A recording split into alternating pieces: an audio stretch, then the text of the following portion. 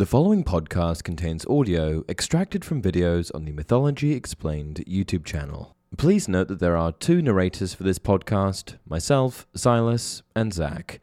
Please enjoy. Hey everyone, welcome to Mythology Explained. In today's video, we're going to discuss the 5 greatest heroes in Greek mythology. Let's get into it. Starting off our list is Perseus, a hero with an impressive portfolio of heroics, but whose legacy was ultimately undermined by the amount of divine support he received. The apotheosis of Perseus' life was the slaying of Medusa, a feat that would have been close to impossible without Hermes and Athena holding his hands the whole way. First, Perseus found the Graeae, 3 wizened crones, and stole the single eye they shared, threatening to squish it if they didn't divulge the information he sought. They directed him to the Nymphs of the north, where he received many magic gifts and learned of the location of Medusa's lair. After slaying Medusa and collecting her severed head, Perseus made his way home, but his route was far from direct. He came across a woman chained to a cliff and slayed the sea monster that was going to devour her. This woman, Andromeda, became his wife. When Perseus finally returned home, he used Medusa's head to turn Polydectes, the king who sent him on his quest, to stone. Next we have Theseus.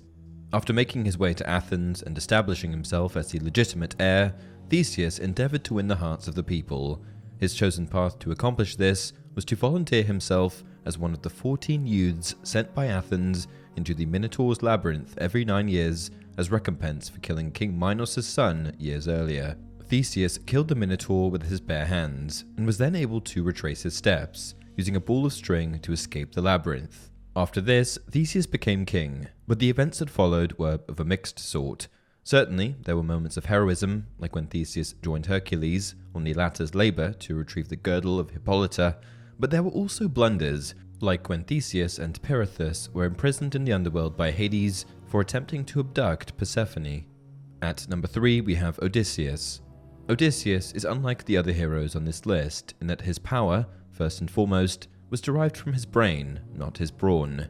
He was indispensable to the hard-won Greek victory against the Trojans, and he was among the fiercest and most capable warriors the Greeks had, to be sure, but perhaps his greatest contribution was the ingenious ruse he concocted, which was to infiltrate Troy by hiding soldiers within a wooden horse.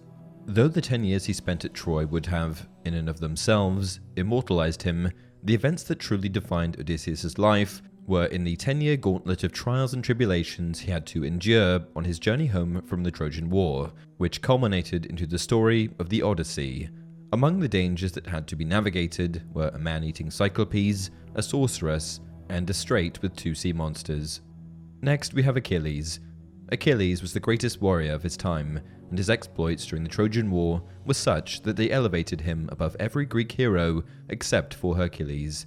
He was fated to die in the Trojan War, and despite his mother's best efforts, which were to disguise him as a woman and hide him, he was discovered and enlisted by Odysseus. Achilles' mother had tried to make him immortal when he was just an infant, either anointing him with ambrosia during the day and placing him in embers at night, or by dipping him by the heels into the river Styx. Though she was unsuccessful, Achilles fought like it was impossible for the weapons of the enemy to kill him. He smashed armies, razed fortresses, captured slaves, and claimed concubines.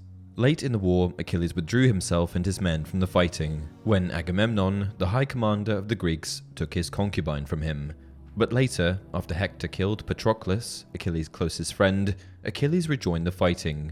He killed Hector in single combat, and then defiled his foe's corpse. In the end, Paris kills Achilles by shooting an arrow through his ankle. Taking the top spot is of course Hercules. Hercules was, unequivocally, the greatest hero in Greek mythology. Unlike the other heroes discussed in this video, Hercules was much closer to being a god than he was to being a man, and what he accomplished in life was so awe-inspiring that, in the end, he even ascended to godhood. He completed his legendary 12 labors, which included feats like slaying the Nemean lion, slaying the Lernaean hydra, and in the Titan Atlas' place, temporarily holding the heavens aloft on his shoulders. He was one of the Argonauts, who were the group of heroes who sailed with Jason in the quest for the Golden Fleece. He fought in the Gigantomachy, which was the war between the gods and the giants. He destroyed many armies, won many wars, and he sacked Troy with only a handful of ships, a feat that would later take all of Greece 10 years to manage. His case for being the greatest Greek hero is unimpeachable, and he was able to accomplish all that he did while Hera tried to either end or ruin his life at every turn. And that's it for this video. If you enjoyed the content, please like the video and subscribe to the channel. As always, leave your video suggestions down below.